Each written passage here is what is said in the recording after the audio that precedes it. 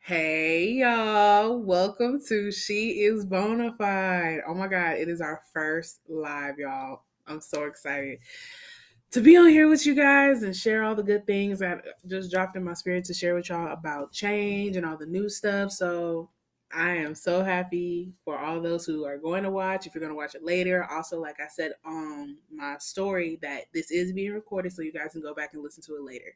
Anywho, happy Valentine's Day, y'all. What is going on? What's happening? What's new in you guys' world? I know the last time that I talked to you guys, we were talking about gratitude.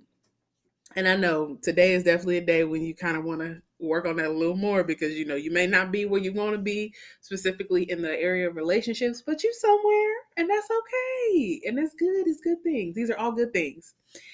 Anywho, today's topic is called What Comes Next? Finding Joy in Change. And I'm going to just be honest with you guys. The way that I got this topic, I was sitting in my car during my lunch period because that's like the best place to sit during my lunchtime. And it just makes me really happy. It gives me a lot of peace. But anywho, I was sitting in my car and I was just thinking about all the different forms and versions of change that I've been through during the past 2 years, from grief to relationship changes to maturity changes. There's so many different levels of change, but specifically today, I want to talk about what comes next and finding joy when a relationship that you desire didn't work out the way that you might have wanted to work out. I know that's hitting hard, especially considering it's a love kind of day, but I think this is going to help a lot of people, especially those who are fresh out of a situation that you like, it was just going so good and it didn't make no sense for us to not be on the same page. Like, what happened? What's next? What do I do now? How do I find this joy that you're speaking of? Well, I'm gonna help you guys with that. We're gonna talk about it. We're gonna pray about it, and it's gonna be good. So, anywho, I have a scripture for you guys. Y'all know how I do. I love my word. So we're going to be coming from Matthew 9, and it's going to start with 16, and I'm going to read all the way through 17, and we're just going to keep it pushing. So it says, no one patches an old garment with unsunken cloth, because the patch pulls away from the garment and makes the tear worse. And no one puts new wineskin into old wineskin. Otherwise, the skin bursts, the wine spills out, and the skins are ruined. No, they put new wine into fresh wineskins, and both are preserved. So I'm pretty sure there's some of you guys who have heard that scripture a lot. I particularly have heard it a lot. My mother's taught on it a lot. I've heard other pastors and leaders teach on it. But today I kind of want to come from the perspective of, when you're thinking about what comes next, you kind of ask yourself, like, you have to go in with the mindset of changing your perception and your perspective. You have to know that you going into, let's say, a new relationship, you can't bring these old things with you or the old person with you. The word, when it talks about the wine, he's saying, like, I'm not finna pour this good wine that we spent time on, that I've crushed with my feet, that somebody milled, into an old bag just for it to spill out on the floor. Then it's kind of like a waste of time. That's kind of how you have to think about bringing your old self and your old hurts and your old things to a new situation.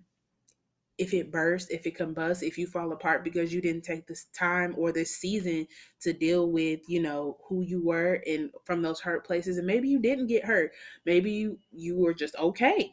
Maybe you're just a little bit confused, but even in that, you kind of want to sit with those feelings and you don't want to rush through. So when I think about what comes next, for me, I've realized that healing is my next point. Unfortunately, I couldn't do the normal thing, which was get you a new man. The best way to get over an old one is get under a new one. And that didn't work for me, unfortunately. Now, if that's your tea, I'm not judging you. Me, on the other hand, it didn't work. What was my next step after leaving the particular situation that I really desired and I really want was to get healed and was to really sit with my feelings. And I'm going to tell y'all something, y'all. I'm not one who enjoys sitting with her feelings. I don't like it. I'd rather move on through them and just be like, I don't like it. I don't like sitting with my feelings. I want to move on. I want to, do better. Let's get on to the joyful things. I'm a person who walks in a lot of joy. So when I'm not walking in that, I feel like this sucks. But I took time to really sit with myself after this particular situation. And I had to realize, number one, I'm not as mature as I thought I was. There are some things that I have to grow in. There's some areas, a lot. I'm not gonna say a lot of areas, but to me, they seem like a lot of areas that I have to grow in. And I was just like, dang, I got a lot of work to do if I want to be this healthy version of myself that I see in my mind. If I want it to come into fruition, I actually got to put forth the work. So, that's that on that. But yeah, you just kind of have to know that sometimes your next point isn't a new person, but it's a new form of healing, whether that be reading, whether that be journaling, whether that be writing, or whatever that looks like for you. You got to know, maybe healing is your next step. That's what comes next. When you like, what now? Healing is your what now? Healing is your new thing. Healing is your jam. And you gotta, get to know healing, get to love healing. Also what I think about what comes next, dating you, y'all. Date you. Ain't nothing wrong with it. I haven't took, I just recently got back to dating me. I'm gonna be honest. I used to take myself out to eat a lot and go get my nails done, but whenever the situation didn't go the way I wanted to, I was a little disappointed. And then that disappointment turned into depression and heaviness, and I didn't really, you know, enjoy sitting with me and dating me because I'm like, man, I'm not, something must be wrong with me. See, that's a lot of enemy. The enemy wants you to believe something's wrong with you because the situation didn't work out. Could it be that it didn't work out because you're growing and you're changing and you have these deeper desires to see something different? Maybe the desires you thought you wanted aren't really what you wanted. I mean, I'm just saying. I'm just saying. But yeah, the what came next for me after the healing was the dating me, liking me, getting to know Bracia again, because I'm like, man, this situation changed me a lot more than I realized. And I feel like, we don't realize how much situations change us until we get out of them and we step outside of them.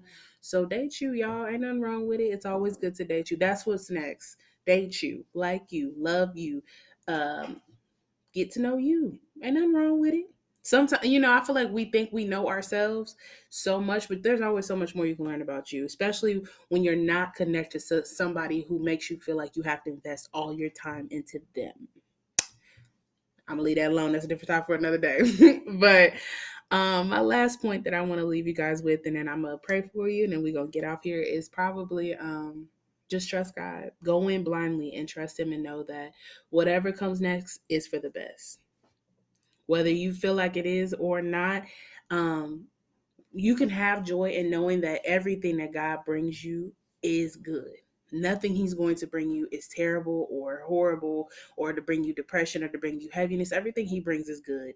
Everything that He's going to produce in your life is good. So when you think about what comes next and finding joy in your next points, whether it be in singleness, because right now that's my next step, is enjoying my singleness, enjoying myself. um, know that whatever God is bringing in, whatever He's doing, is going to be amazing. You know what I'm saying? You can have joy in that. You can have joy in dating yourself. Hey, I'm gonna tell you right now. Go to your favorite restaurant and tell me order your favorite food and tell me you're not gonna have some joy. I ain't gonna believe it. I believe you can find joy in that, but um, and finding joy in healing. Oh my God, I'm gonna tell y'all something. Honestly, I've really been enjoying finding joy in healing. I have. I'm not gonna lie to you.